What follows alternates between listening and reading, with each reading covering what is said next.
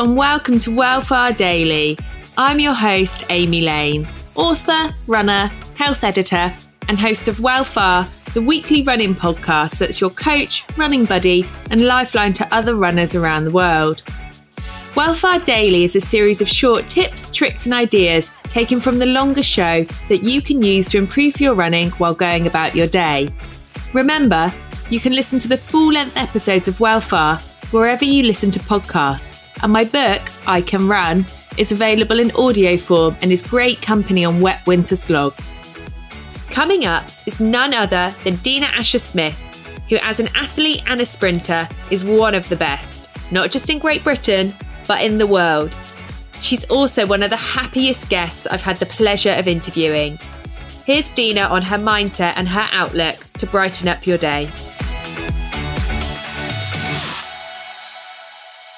Do you find that is, as much as you do obviously a lot of run training, do you do a lot of strength training and stability work? I do so much core and stability. I think personally I'm hypermobile and quite clumsy. So coordination is also in there. Believe it or not, I'm one of those people that needs coordination exercises to keep me putting one foot in front of the other and not tripping over my own feet. But I do a lot of core sprint, especially with sprinting, how you hold yourself up and your core strength around your hips, obviously your abs and your obliques is really, really important, because if you think about it, we run around in a circle so much, and if there's as little movement through the middle, as little instability in the middle as possible, then you go forwards more efficiently. So lots and lots of core, lots of stability work, especially after you broke your foot. You need your ankle to be as strong as possible, and coordination, because I'm clumsy.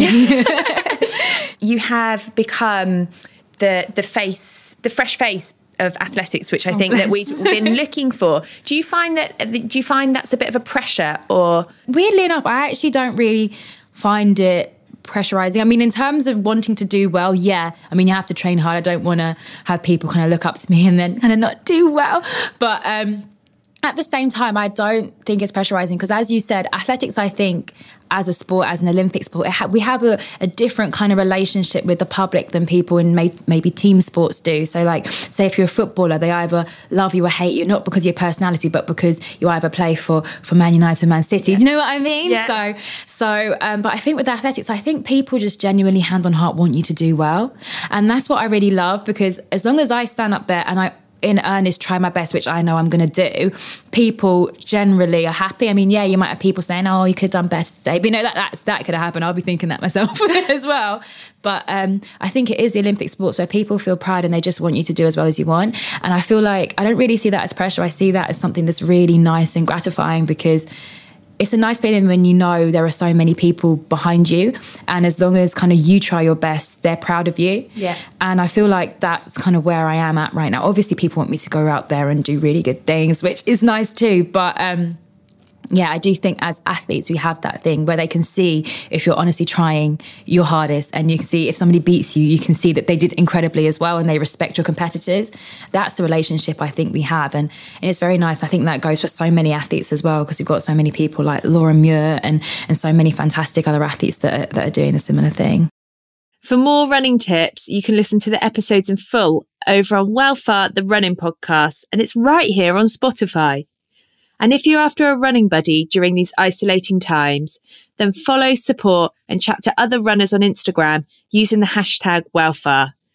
Thanks all, and I'll see you all tomorrow for another Wellfire Daily. Ever catch yourself eating the same flavorless dinner 3 days in a row? Dreaming of something better? Well, HelloFresh is your guilt-free dream come true, baby. It's me, Keke Palmer. Let's wake up those taste buds with hot, juicy pecan-crusted chicken or garlic butter shrimp scampi.